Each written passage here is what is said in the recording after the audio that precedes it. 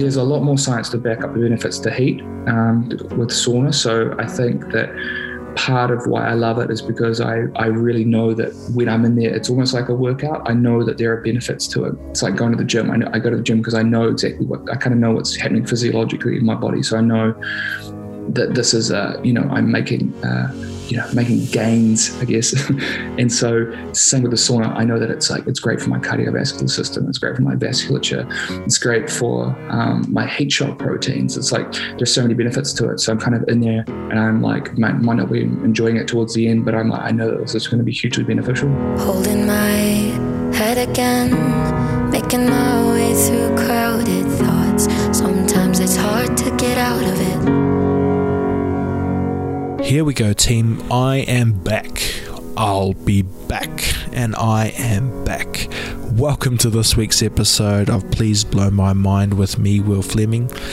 The awesome Art Green joins us on the podcast. Now, Art's an early podcast guest. Back in the old school days, Art gave me time, and we went deep into the world of, the reality TV stuff that he's done and is doing, and just, the social media success that he's had. And look, we talk a little bit about that in this episode, about how he processes the world and what it's like to have a stranger say hey to his kid because he's seen the kid online. Things that, let's just say 98% of us don't have to really ponder. When we put our pictures up on Facebook, we might get 2 or 3 likes, but when you're an Art Green, you're dealing with a kind of different consciousness of being publicly recognized. So I find that fascinating to hear about how he processes that, and also how he processes that, not just mentally, physically, and all of that stuff. So we have an awesome chat around that. We spend a bit of time on this kind of micronutrient discussion, our diet and exercise and heat and cold therapy. So it's a really awesome conversation, and can't wait actually for you to get into it. Before we get into it, I'd like to give a quick little shout out to my friends at Be Pure. So they recently sent me this 30-day challenge change pack, right? And it came with 3 bottles, all right? So basically it's the baseline nutritional and probiotic support recommended for everyone every day to support great health and vitality. The ultimate pack that they sent me simplifies my wellness, and it includes a 2-month supply of Be Pure 1, the ultimate multivitamin for your nutritional needs. It also includes Be Pure 2, a powerful probiotic for great gut health, and Be Pure 3, a high-strength DHP EPA fish oil for all your essential omega-3 fats. Plus, each new pack comes with a free 30-day change challenge to set your wellness routine up for success. It's important to note that all products have Be Pure's signature traits of high quality, high strength, bioavailability ingredients to truly support and transform your wellness. Now, I may not be the slickest ad reader, but I definitely guarantee you that taking Be Pure is your step forward to wellness. And I'm not going to be shy about this. I'm really believing in this, more than believing. Like, look at some of the science on it. Google Julia Ruckledge, who I am hoping, fingers crossed, will come on this podcast in a few weeks, and just see for yourself. Learn for yourself and think logically, like on the deepest cell levels. Our bodies are made up of these minerals and nutrients, and we've got to feed that. If we don't feed that, then everything else, in my opinion, is a secondary conversation. So I'm quadrupling down on the micronutrients conversation because, man, we've got to do something against just the harshness of life. And let me tell you, if you're not having a good macronutrients and micronutrient base, life is extra tough. So do us and do yourself a favor, get on to Be Pure, because as far as I can see, that's one of the only kind of everyday solutions for Kiwis out there. Okay, team, let's get into the conversation. Art, thank you, brother, for joining me on the podcast. Interesting tradition, catching up once every few years for these chin wags about life, and congratulations on everything. When this podcast comes out, you've probably either had the baby or you're getting there, so slow nasal breathing, brother, because that's how we're going to keep things calm when the pressure's on. Okay, everybody, thank you all for blowing my mind and just being part of this journey. I absolutely love bringing content like this to you, and I got no plans to stop soon, so let's get into it with the awesome Art Green. Bringing out the fight, yeah, bring on all the lightning, 'cause I'm looking for a hero, look inside the mirror, I found one. Oh, carry the hurt when it gets too hard, pick it up, dust it off. When I fall down 11, I get up 12, don't need nobody else. Yeah, I can save myself. Art Green, thank you for joining me. We are, you're somewhere up north, I'm somewhere down south in the North Island. First question is, have you got fibre where you live at the moment? Because we just got fibre, man. We got fibre, I think, last week. You're living the dream. And before we had fibre, our internet up here in Warkworth was so shocking. I mean, I'm not speaking for all of Warkworth. I'm just speaking for our house. The Wi-Fi was so terrible that when it rained, we had no Wi-Fi, no internet. So we would we have our own podcast that we would sometimes record via Zoom. And we'd have to call off some of these podcasts because it was a rainy day. we would make up excuses like, "Oh, our kid's sick" or something like that. But really, it's because it was raining and our internet didn't work. Wow! Look, I've done that many a time out here in Waiuku. So it's like we haven't got fibre yet, but it's so weird out here. Like in terms of fibre, I called and they're like, "We don't know if you have it," and I'm like, "Well, can you do a test?" And they're like, "Yes, but you have to apply for it first and then we can do a test." And I'm like, there's more people out here than just me, but it feels like if you're out of that Auckland, whatever it is, infrastructure, you're really fending for yourself. Bro, was it a conscious move to get out of Auckland, to get out of this bubble? Did you want to get out of it, or why move up there? It was definitely a conscious effort. I mean, it was probably, there were a few different factors that led to us making the decision to move. I'd say the main, I'd say like 50% of the reason came down to wanting to buy a house and not really being able to afford what we wanted to live in Auckland. So we started looking further afield. And then the other 50% was we did kind of just want to get out of the hectic sort of lifestyle that we seem to be living in Auckland. And I think for us, I know for me that, it needed to be a geographical move to help with this sort of mental move for me, which was all about, I wanted to start, spending more time doing things for me and doing things that I wanted to do, and not just not saying yes to everything and everyone, and doing things for other people. Just I'd go along to meetings and stuff that I could have just done via a phone call, or I could have, they're just nonsense, or I ended up, we'd go along to all these different events and launches of different things. And it was like, who the fuck cares about a launch of some sort of shoe? And no, lots of people do. Yes. But many times we'd be going to things that we didn't even care about. And we're like, why are we here? What? And talking to people that we don't really know. And I don't even have time to spend with my closest friends, right? Because I'm spending time with these other people at these launches of things. And I was like, what are we doing? So yeah, man, it was a conscious move to get out of Auckland. And not that I hate Auckland. I still really like Auckland. I've sort of grown up all around New Zealand, Christchurch, Wellington, Dunedin, and then moved into Auckland within the last 10 years. So Auckland doesn't feel like home for me. So I kind of grew up thinking that Auckland was a horrible place full of wankers, because when you grow up in Christchurch, that's what you're told. So I was like pleasantly surprised when I moved up here. I was like, it's actually really, really cool. So many awesome opportunities, some like awesome people, and I feel like, it's an awesome place. I mean, it plays its role though. It's the big city, it's our big apple or whatever it is. And I don't know, man, I'd be quite interested to kind of get your thoughts around, like, there's obviously this deep human desire to, let's just say, we love the ends of things, don't we? In this world we're in now, we talk about like the up, down, left, right. You've kind of got this idea that what group are you in? And I kind of think on this really deep level, even our body does that too. We've got our fight or flight response, we've got our rest and digest. We're definitely not one thing. Probably we're aiming to be in some homeostasis, if you like, of the middle, but it's really hard. It's like you're knocked out of that all the time.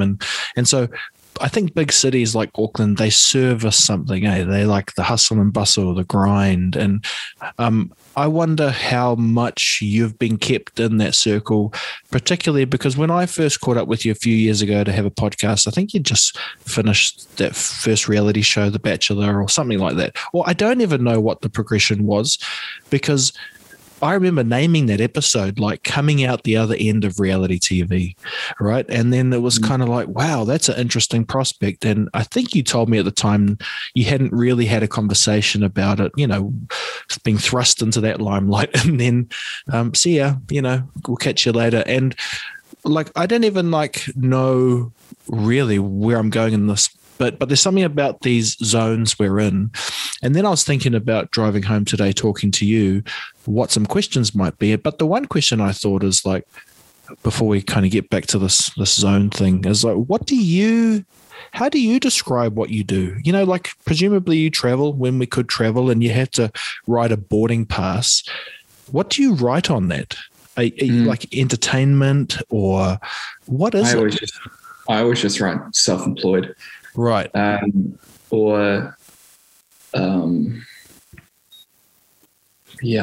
made up some funny ones before, I think. I oftentimes just take the piss, but I think I just go self-employed because I'm just like, it's just simple and can't be bothered elaborating or even thinking about what I like, because I do wear quite a few different hats. And so, it's like TV host, and it's also like social media is, that is a job for us now. It doesn't feel very comfortable labeling myself as like a social media influencer. But essentially, like, that is a big part of my income. I don't find it, I guess I'm just not really that comfortable with that title, because I don't find it very fulfilling. Right. And so it's certainly not something that I don't hope that I'm relying on that for income. A few years from now, I'd like to be doing something else. But at the moment, my main thing is that, I'm a dad. And so I'm looking after my son, 4 days a week. He's now at daycare 3 days a week. So yeah, I'm looking after him 4 days a week, and that's looking after anyone who's got kids knows that that's a pretty much a full-time job in itself. And so I'm finding I'm getting a lot of it's just the most incredible experience for me. I've found it such an easy transition into this fatherhood, and one that I find so meaningful. So for me, it's kind of like, that's my main thing. And then I just fit in all these other things around it. Social media is incredible for us in that we can, earn a little bit of money to live off. And, we don't have a flash life or anything. We're living up in Warkworth, and we just have a very comfortable life. But we're able to work from home and spend time doing the things that we, put value in. And so I feel very, very lucky with where I'm at in my stage of life. And I mean, that is a really nice articulation of, I guess, what I was trying to feel out. It's like, we've got these zones, right? And maybe one of the kind of hot zones, social media's, it dominates in many ways, doesn't it? You know, you got this algorithm, and its one job is to keep your eyeballs on, and extrapolated, you fit in there somewhere, and it's definitely not all good and not all bad, but it's somewhere because, sure, you're, you know, advocating for things you believe in, and humans have done that since day one. But then you talk about this fatherhood journey, and it probably couldn't be anything more different, right? There's a life algorithm. Art Green doesn't have to know to love the child. It's supposed to be inbuilt if you can, you know, and kind of beautiful as well. And I think there's something really kind of interesting about how you're fusing those two, you know, and that you can't really go to your parents or their grandparents and say, hey, how did you deal with putting your kid on social media, particularly when you got a following?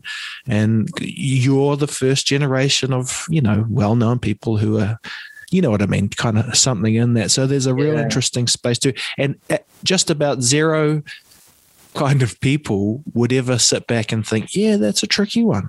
Because most people just put baby online and it's like 1, 2, or 3 likes, but you've got to contend with thousands. And I think that's an interesting idea. It's interesting, Matt. Like we're not, you know, we're still figuring this out, right? But we know that we never want to use our kids as like props for any sort of social media, you know, advertising or anything like that. That just doesn't feel right to us. And I think we'll probably start to, you know, maybe like a couple of years, or like a year or two before they start primary school, we'll probably start to phase them out of our Instagram feeds, just so they're not so recognizable. I think that's probably just, you know, I just think it's a bit fairer on them. I don't know if they'd be treated any differently by their peers. So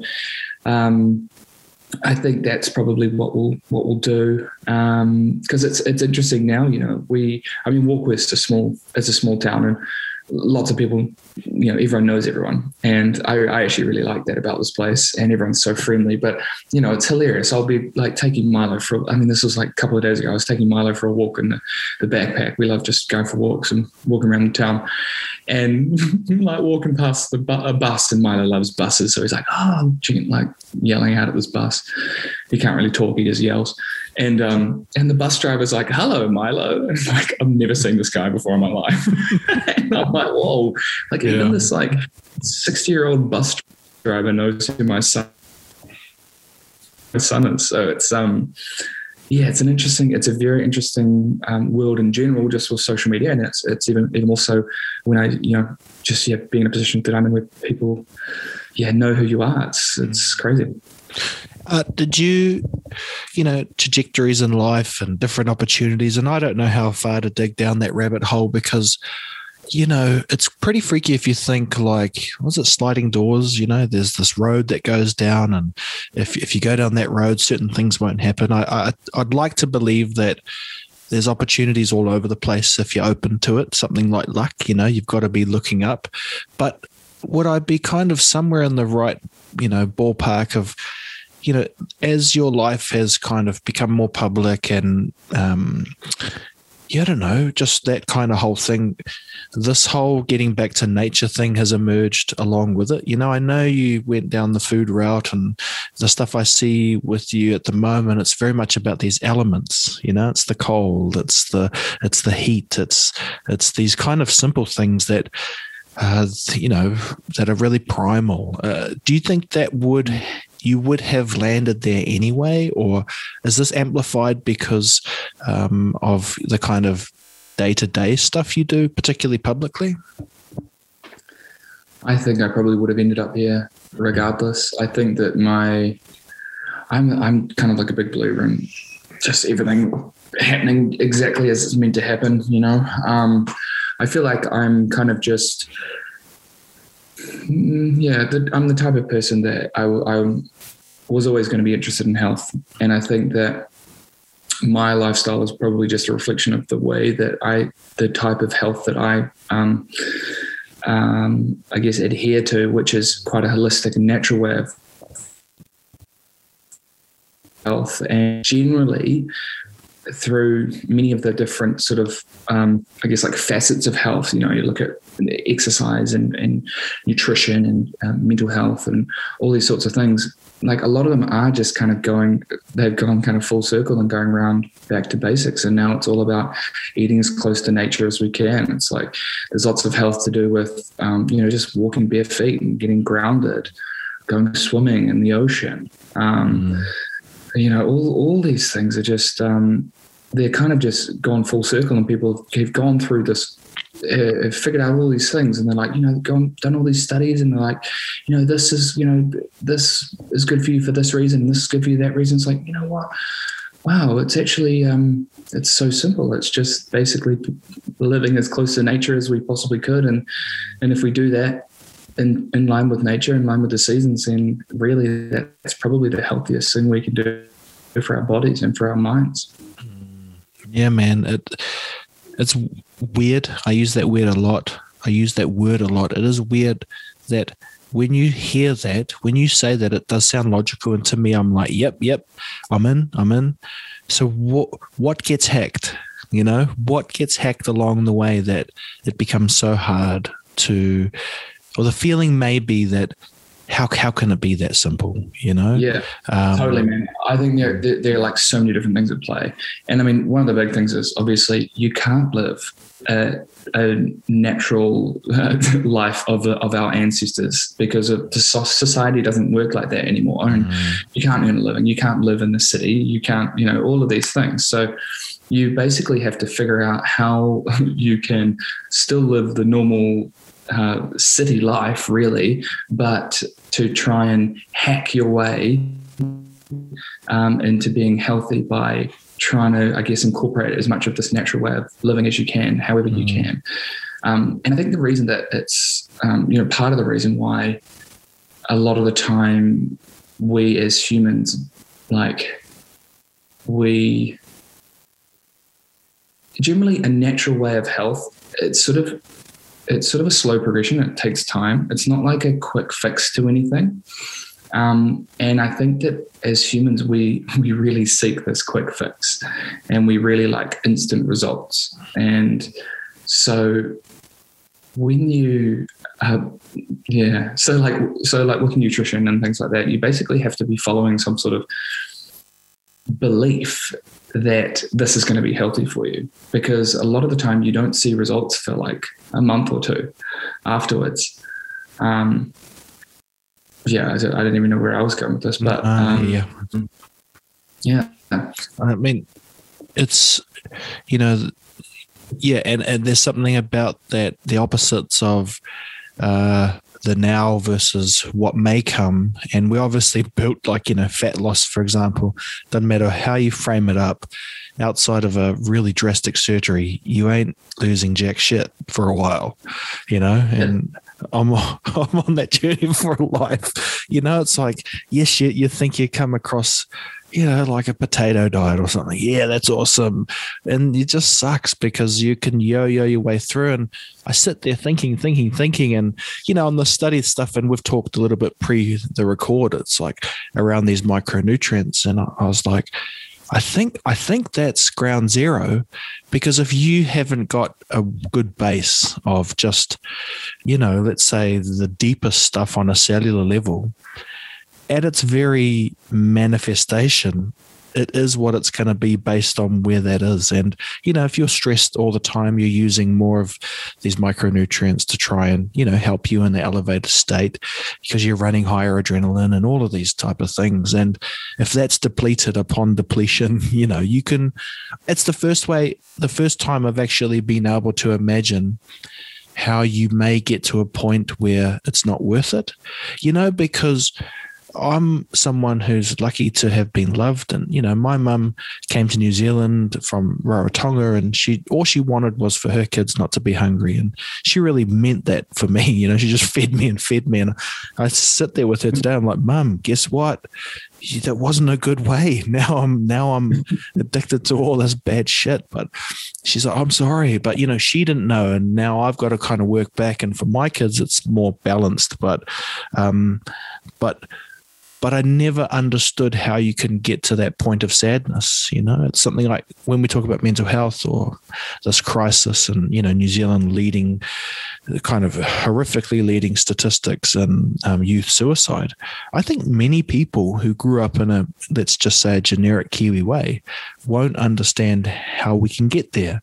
But the first time I really understood it I was like, well, imagine looking through a lens at someone and seeing like a zombie. And that's what you look like on a micronutrient deficiency, You're just running on instinct. And I kind of then thought to myself, if you have really low micronutrients, things will appear amazing that really aren't, based on marketing tricks. Like a Big Mac will look fucking delicious. It's got all the variety of, lettuce and tomato and all these things that your brain must be like, yes, give me that.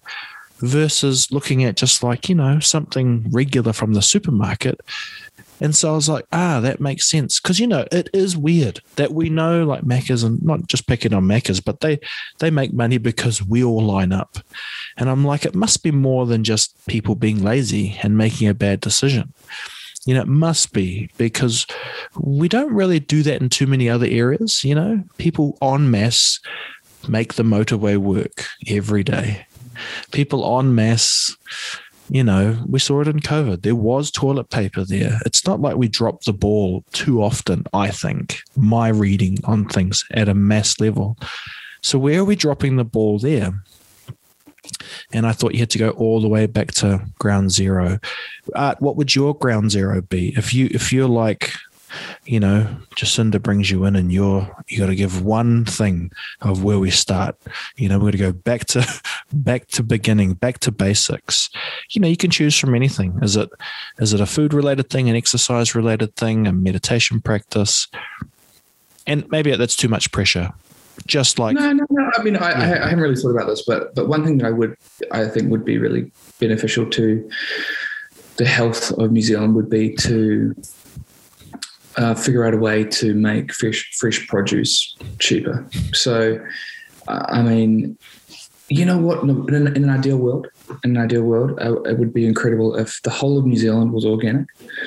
We transitioned to organic farming and regenerative agriculture, and we were able to somehow subsidize fresh produce so that it was cheaper than highly processed crap food full of sugar. So potentially maybe you would have to look at putting some sort of taxes on those sort of things to then be able to subsidize the healthier foods. I mean, that would be, I think, hugely, like from a health point of view anyway, that would be a hugely beneficial point of view. I mean, I'm sure there are just so many economic things that you'd need to work through, and people are probably listening to this going, nah, it's impossible. But you know what? I don't think it's impossible. And I think it would just mean that people would have changed their behaviors, and yeah. But that I think would be an incredible thing. I think everyone can agree with that. And probably a lot of people also listening will be thinking, well, I eat quite healthy. And I think that's the hidden monster here, is that, let's say at a political level, and just highly speculating, let's try and keep the thing of a podcast where we can still talk without knowing we're being hunted for everything we say. But at a political level, I might assume that on average, they have okay wages, enough to at least buy food, food that they would want to eat on purpose, And so you might imagine that their shoppings might be quite different to people who have even, 20% less funds, because, sometimes even in our family, it's like, yeah, you go for something that can feed a lot with a little. And it just, on a weird dopamine level, you get multiple wins. There's less money going out of your bank. At least that's how it's perceived. I don't think it's actually like that. You don't have to cook, and you get to throw away the rubbish, and everyone gets fed, So it's like 4 or 5 different services being covered. But the fallout of that is just I think it's showing now. And we talked a little bit about, Ben Warren, Julia Ruckledge, like these people who, this is where I think the conversation is at now, some emerging science, which is really showing that this, solution for depression, or, mild depression, which won't lead to the hard end of the psychosis stuff. And when I look at what they're actually saying, I think micronutrient deficiencies are it sounds like that they do play a huge part in a lot of mental health issues. And I think that sounds like some of the science that's being done at the moment is looking promising to help treat some of the milder forms of the mental health issues with high levels of vitamins, essentially. But I also don't think that that's I don't think that's one and only cause. I don't think that's the one and only cure. Right. I think that there are just so many other factors that go into mental health that it's too hard to kind of sum it up as that sort of micronutrient deficiency side of things. But as a base, right? I think. Yeah, I don't know. To be honest, I don't know enough about it to say that it was a base. I wouldn't think that it's a base. To be honest with you, I would think that it could be a base for some people, but I still think that someone could be incredibly micronutrient, have a great micronutrient profile, but they could still be susceptible to having mental health issues depending on their lifestyle factors and simple things like being loved, having purpose, getting enough sleep, all sorts of different factors in their life that could potentially play a part. Yeah, yes, science and being able to prove the point is incredibly important. And, I think we're learning in history too, what's the right balance, of those. But bring it back to the parenting conversation. There's a deficiency that a parent can bring into a relationship with a child, and it is up to the person to try and track back that's an individual journey, as I'm a father and you're a father, and we have to, we can't just say I'm deficient in some areas. We've all got these different stories, and it's up to us to kind of work it out. But I think the difference is it is up to you to work it out, and there's incentive to, it's the importance of life. It's seeing that child grow and trying your best to guide in the right way. And it's not even the bit I've struggled with. I've got 3 kids, 2 are early teens and one's 3 years old. And the bit I've struggled with is as my kids have got older, I can't be their friend all the time. And it's hard for me, It's a little bit like I watch them with my friends and they act in a way that I would like them to act to me. But for me, I'm the guy that's got to make sure you brush your teeth and clean your bloody bag. And it's very counterintuitive, So, but I understand that's my role and I'm reluctant to commit to that, but I definitely know, and it doesn't cause harmony all the time, which is maybe like a segue into, I've been asked lots, what's the deal with the sauna and the cold, and why the hell would you leap yourself into that? And it's only up until recently in which I've been able to give a succinct answer. The best I was able to do is, be comfortable being uncomfortable. But it's such a T-shirt now that everyone's like, yeah, I get it. You've got another saying, Why do you do it, Art? Is it why do you go back to the elements? What is it about the heat and the cold that brings you in? It's such an interesting question because I've been asking myself the same thing, and I don't have a clear answer myself, but I do know that for some, I think it's some sort of subconscious reason, my body or my mind or both really find benefit in it. And so, it's very odd. Like sometimes I'll do an ice bath and I won't really enjoy it that much. So at least I might not enjoy the first bit of it. But then the next day I'll be like craving an ice bath. And it's like, well, why is that? Because it's not like the most fun thing to do. Like I can imagine it would be more fun to maybe catch up with some mates for a beer. But for some reason, like I really like to do it almost every day. I have a cold shower every single shower I have, even through winter, I still have cold showers, even though it's like not very enjoyable during winter. But for some reason, I feel great straight afterwards, and there's something about it that draws my body back to it.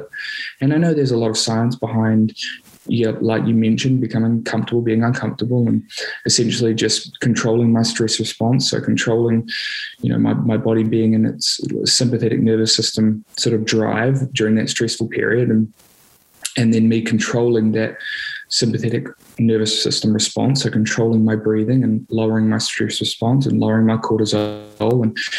And by doing that, I'm sort of in control of my autonomic nervous system. And then that sort of in turn then enables me to tolerate more stress during the day, and I've sort of elevated my stress response. And I do think that this is all true. I mean, it's hard for me to actually pinpoint it down because I'm doing so many different things all at the same time. I'm changing up my diet often. I'm forever sort of on this journey of health, which I really like. It's kind of a form of creativity for me, is seeing what my body can do and my mind can do, and through experimentation, through health practices, I really enjoy it. But I started meditating about the same time as I started my cold water immersion. So I definitely have noticed a huge improvement in my stress tolerance, and probably my overall positivity and energy have both increased since then. But I couldn't put it down to either the cold or the hot, either the cold or the meditation. Could be both, who knows.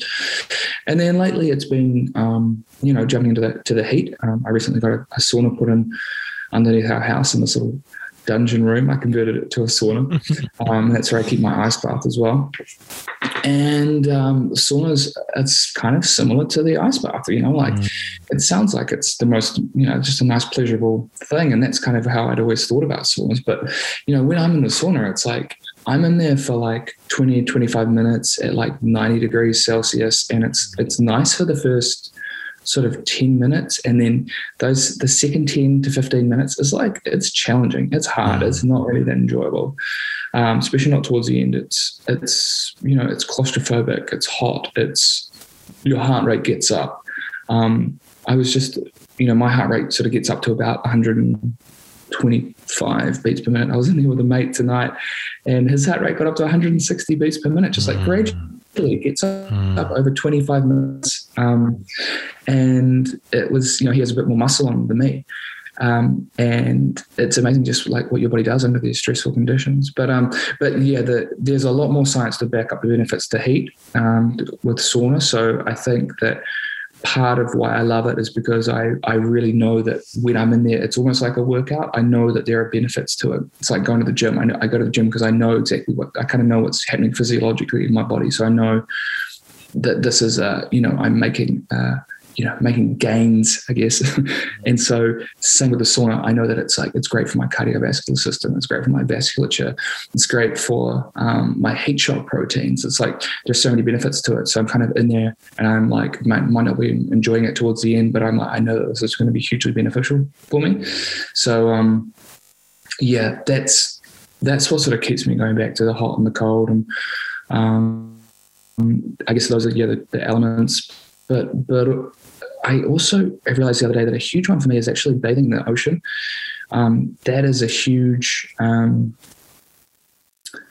that really, I feel a big shift physically and mentally when I bathe in the ocean, just like going for a swim, 1 minute in the ocean, or 2 minutes, nothing too serious, but just jumping in the water. I think has a bit to do with grounding. It's something I'm learning a little bit more about, just with your electrical charge basically in your body with the ions, and picking up negative ions from the earth. And like the greatest way to ground is actually in sort of ankle deep water in the ocean. And yeah, so that's, there's a bit of a rant there. It's awesome though, eh? It's awesome because you must get a million and one questions about it. I still think it's at the beginning of this, like I told you when we were messaging that, I've definitely fallen down this rabbit hole of breathing, and particularly around slow nasal breathing and the health benefits there for reducing anxiety and just really understanding physiologically what's happening. And it's actually really quite straightforward, that your nose has a direct link to your diaphragm. So that takes care of all of this, people feeling like they don't really know what diaphragmatic breathing is, and it gets into the yoga space, and it freaked me out, and I think it freaks a lot of people out because am I supposed to be hum? And it's like, well, maybe, but let's see if we can get there somewhere else. And then when I started looking at some of the storytelling around how my Pacific ancestry, well, one, they lost this link to nasal breathing, even though Māori kept it through hongi and those old stories. But I started looking back into Pacific culture, and there's a huge kind of wealth of storytelling around, nasal flutes. And that would be a way to show a potential partner that you were healthy through how well you could breathe through your nose. And even, when Captain Cook's dudes rolled up to shore, their nickname for them was like, I can't remember the translation, but it meant in English, without breath. It was these people who are mouth breathers. And I think that's a really fascinating story because, like the micronutrient story, breathing also impacts how we go into, the sympathetic and parasympathetic zones.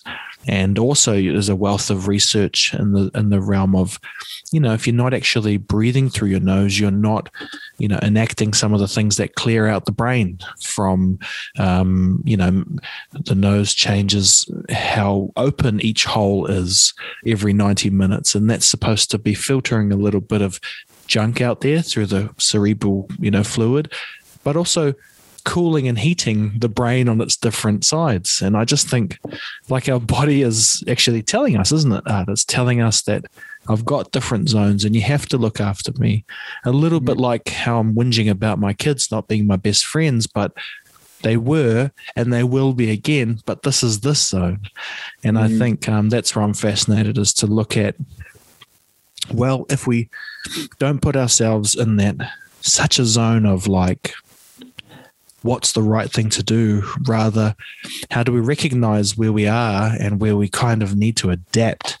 That's where I think that cold and heat do a lot of that regulating for us. Even doesn't matter if you're at a different kind of state physically or mentally or emotionally, like ice bath sucks all the time, every single time, until you get out and until you start imagining the next time, and you're like, hey, there's something to this. And same with the heat.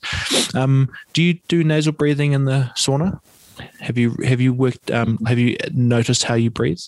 Yep. So I nasal breathe in the sauna, and then every now and then I'll do some counting with my breathing and just try and elongate my breaths. I sometimes try and.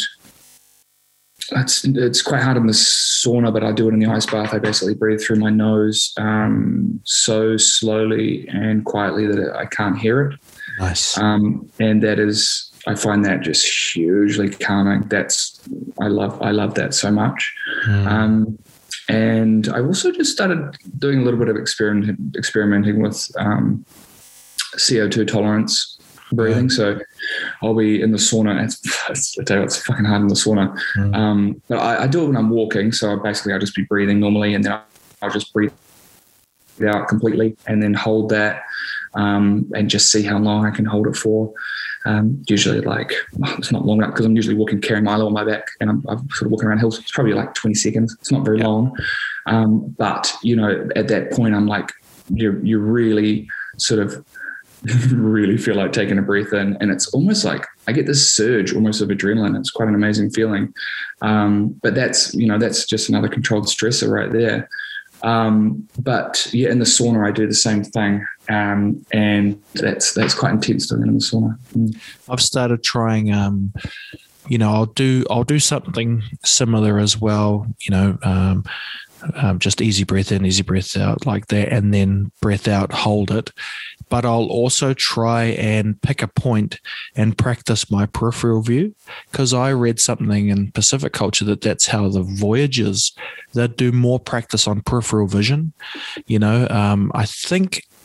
I think a lot of like our ancient ancestry for, worldwide, it was about preparing you for the unknown, but true unknowns, we might not know how we'll feel tomorrow because we're not in really charge of it.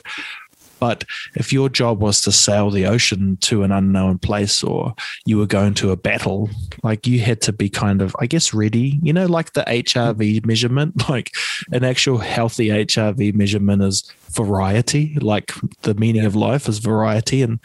And I really like the idea that when you start looking back through some of the storytelling, I was hearing a story the other day about in ancient Tongan culture, it was a game to hold a boulder and sink to the bottom of the ocean, and last one up wins. And you see that practice come through now in these breath holding, even like deep sea diving, we all think that's rock star, and it's like, yeah, because remember when we were kids, whoever could hold their breath the longest. That's really cool. And even like the nose flute stuff, that's like, that's physiological, prowess, and like it's like showing your physical health, and they're turning that into, I guess, like kind of like natural selection, because I guess if you're able to play a nose flute very well, then you're probably breathing incredibly well. You've probably got incredible CO2 tolerance. You're probably very healthy on so many levels. And then that enables you to then most probably procreate and then have strong and healthy offspring, and on it goes. Absolutely. That's cool. And it's very fair. I think it's very fair in our world, which sometimes gets a bit confused about what's right and wrong. And I mean that all over the show. Even just the idea of, how we kind of value, well, I don't really know what it means, but I guess beauty would say a man is a masculine jaw, like a strong jawline. It's kind of like something you hear, like people have strong jawlines, whatever. But I realized part of my kind of dive into the nasal stuff is when you keep your mouth closed, your tongue sits at the roof of your mouth, and that's where it's supposed to be, because it's supposed to gently push on the top of your palate to widen that. And so when that happens, you have a stronger jaw, and you have straighter teeth, and you have this kind of rock, these wide jaw lines. And so there's this whole generation of YouTubers who do this thing called mewing. It's worth a look. And I've looked at it. You've mewed? I've mewed. Yeah. But I just love that it's another signal in the right direction of, look, we've taken these things and we just call them beautiful or whatnot, but actually at the end of the day, it's saying something. And I think it is still right to aim towards these things, but it's an interesting conversation, because where do you go when the wheels fall off? That's what I'm interested in, and maybe as we come to a bit of a close, because I know I've kind of kept you for nearly coming up to an hour. How's this sound as a general? That's where my mind's at, right? So I've got like years of this study stuff, and gosh, it's doing my head in. But at the moment, Grant Schofield. Mm-hmm. Yeah, so he's kind of mentoring me, and we've got a good relationship. He likes that I'm a little bit me, and I like that he's him, and we have these little tussles, and we text each other, and he'll text me like, maybe I'll load one up, but it's my ones to him are always like, too complicated, Grant. I understand, glutamine and all of these things, but general people can't see that. And if you're telling me I need an MRI machine to read it, we're screwed, because most people don't have that. So I said, what about this? This is my last text. Okay, well, we have a problem with getting people to deeply incorporate it into their lives. I think I'm talking about how do you measure glutamate? And he said by MRI. I said maybe it loops back to breathing to reduce heart rate. A slower heart rate induces the parasympathetic nervous system, which lowers glutamate for all the reasons you highlighted. add a low ultra processed diet into the mix, and you've got your good, and then you've got a good mix of practical start points for people to reduce inflammation, because it seems to be inflammation is the real, it nails you, from a cell level all the way out. Yep. If you can add micronutrient supplements, I put supplements because, then you've got yourself a trio of wellness. So I did this based on, I read SAS, the elite soldiers. They've got a rule of three, survival rule of three. So it's like 3 weeks without food, 3 days without water, 3 minutes without air. And that's their hierarchy of, survival. So what if you had like and this is what I'll run past you, something like, let's say 3 weeks of a micronutrient supplementation, right? Mm-hmm. Then you have like 3 days of no ultra processed food. Yeah. And on that third day, you'll do 3 minutes of slow breathing. But I feel like telling someone who's at the wit's end just to slow breathe on day one would just be like someone telling you, can't you just be happy? Can't you just stop being sad? So I was trying to think about a practical way of like gamifying it so that but see, that's what I meant about the base. I'm not in charge of my micronutrients. My job's just to gobble in. And all of that stuff is supposed to happen on its own. Yeah. So, you're kind of talking about like, how do you start? I mean, but the thing is for like, and what's someone's entry into health? And you never know, like someone just doing the breath work, they might be like, it might change their way of thinking about something. And then they might be more open to then actually changing their diet for a long term. Then it all might be like self-perpetuating. Like it's hard because everyone is so unique and has so many different interests and so many different things that, ways of thinking. And so like for me, like my entry into health was purely through exercise. I used to think that the most important thing about health was exercise, that it didn't really matter what you ate or anything like that. Then I started learning about nutrition. I realized that, well, shit, I mean, I think actually nutrition is probably more important than the movement aspect in terms of our overall health.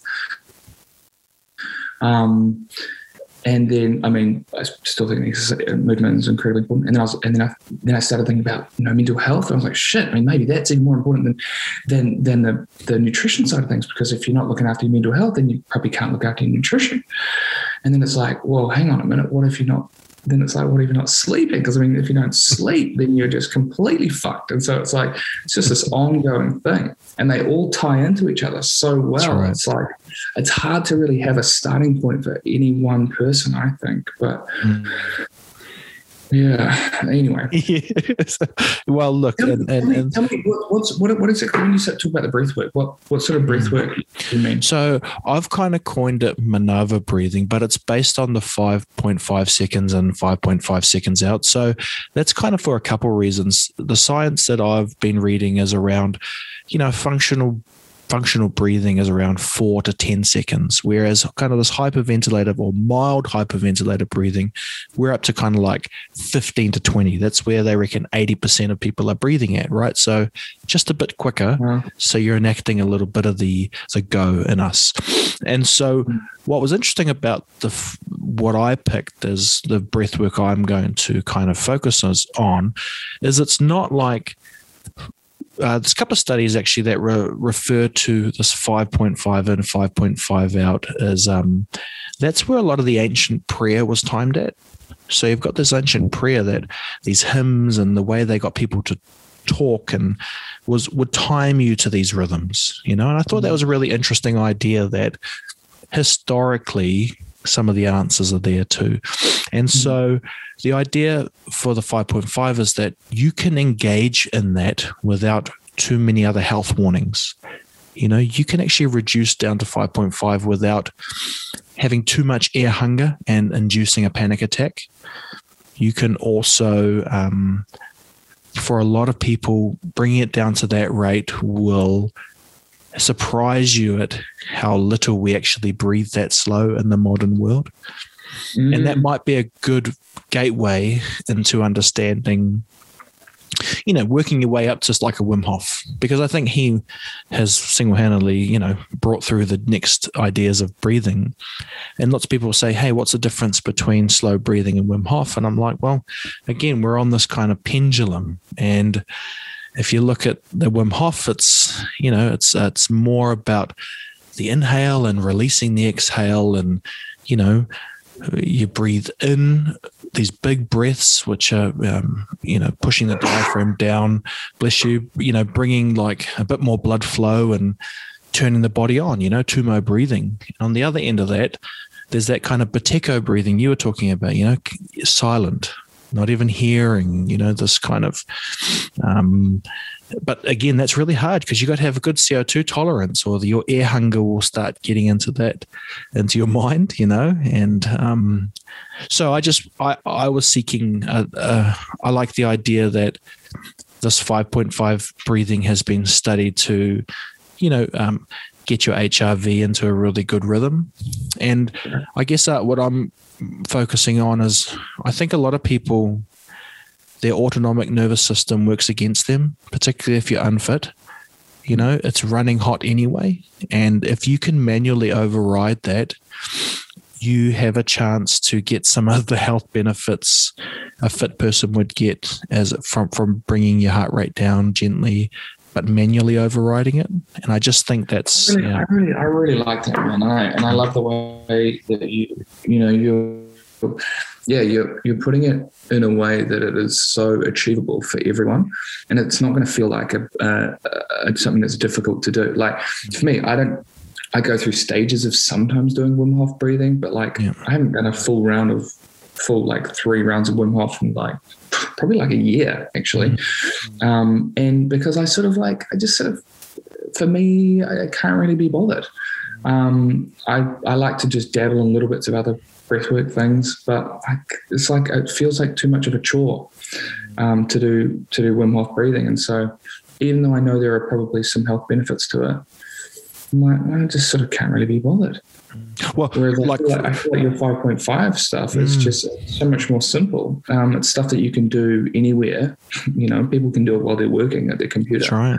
Well, it's been real out of it to trial it on people, because it's safe enough that at least from what I've read, there's no health warnings. You don't actually pass out. In fact, you're going to do yourself the opposite. You probably won't pass out because you're going to widen your blood vessels, get a little bit more blood flow, not actually get into that crazy zone. And I mean, I've got a long ways to go in terms of how I work through this and the masters and stuff. But what I've learned also is, you're probably not doing the Wim Hof stuff because you're finding other ways to activate the adrenal glands, through the heat, through the cold. And that's what I love about this, is that that's actually the goal. The Tummo breathing stuff is to get yourself, jacked up. And then maybe the mental health benefits is, can you control that adrenaline, like you're talking about? And so fantastic for if you feel a cold coming on. And I mean, that's not just us talking in a wild way. This is all in the documentation. And, that's my lifetime now, is how do I, if put on the spot, back myself up in that. But that's the other things I say to Grant too, is like, what else am I going to learn, Grant? Really, I'm just going to learn how to write a good essay. And I'm a fan of that, but I fucking hate writing essays. I suck at them. I suck so much. But anyway, let's not make this about me. Look, we could probably go on and on and on, but let's wrap it up here. I just want to ask you 2 final questions. One is who are you following at the moment that people should check out? Interesting people that have interesting ideas. And I guess secondly, anything coming up for you that my audience can follow you or support in any way? People that I'm following, just trying to think. I'm actually, I was going to say I'm bad on social media, but I'm actually going to rephrase it and say I'm actually quite good on social media. I don't really scroll, so I'm not really up to date with that many people. But I really like following a woman called Rhonda Patrick, Dr. Rhonda Patrick. So I think her Instagram handle is Found My Fitness. So it's @Found My Fitness. And she's just has really cool little short clips about some interesting science that's sort of really relevant. She speaks a lot about nutrients and vitamins and how that affects in different studies that it has shown to be beneficial, and lots of stuff to do with sauna and cold. So I really like following her. And who else? Oh man, I probably do have a few, but I can't really think of them off the top of my head. I mean, that's so good. I mean, I just kind of like the idea that it seems obvious to us, the people who, give us ideas. That's why I always try and, just share a little bit about, people can Google now, right? So Dr. Rhonda Patrick, people can have a Google of that. And I just think it's good shit. It's good shit to get some ideas out there, because that's one of the beautiful things about the time we live in, is you can get things out there. So easily. And really, it's actually crazy how amazing it is, and podcasts and all of that stuff. And what about you, man? What's coming up that people can follow you and join the Art Green journey? I mean, having a kid in like 3 weeks, so I'll probably be laying pretty low. But I will probably have a little bit of TV stuff coming up in the next few months. Some stuff that I can't really talk about. Yeah. And then what else? Oh yeah, I'm doing like a health retreat at the end of the year in October. Or I'm taking part in a health retreat, so I'm sort of running all of the physical fitness side of things. And it's going to be in Piha Beach in Auckland. And that'll be pretty cool. It's going to be a mixture of like meditation, physical fitness, some yoga, probably some breath work, I think, and some good food, good people. So if anyone wants to check that out, then that is Soul Retreats is what we're doing. So Awesome. Nice, bro. Well, thanks again for giving me time. I don't know how life works, but maybe in another few years we'll catch up again, and we can just keep doing this till we're old and grey, and maybe dude, 5 years. Stand by for a random message. No, man. No. What's going to happen is that we'll figure it out. We'll figure out this health thing, and we'll start aging backwards. Yeah, I think you'll keep having kids, and when I'm emailing you, you'll be like, "Hey, man, I'm just about to have my next kid." It's just full-time dad. All right, let's wrap it here, man. Thanks again. Appreciate it. And take care, brother, and we'll catch up soon, eh? Awesome, man. Good chat. I could crumble into pieces, but I got a million reasons why I won't. 'Cause this heavy is a season, and the sun is always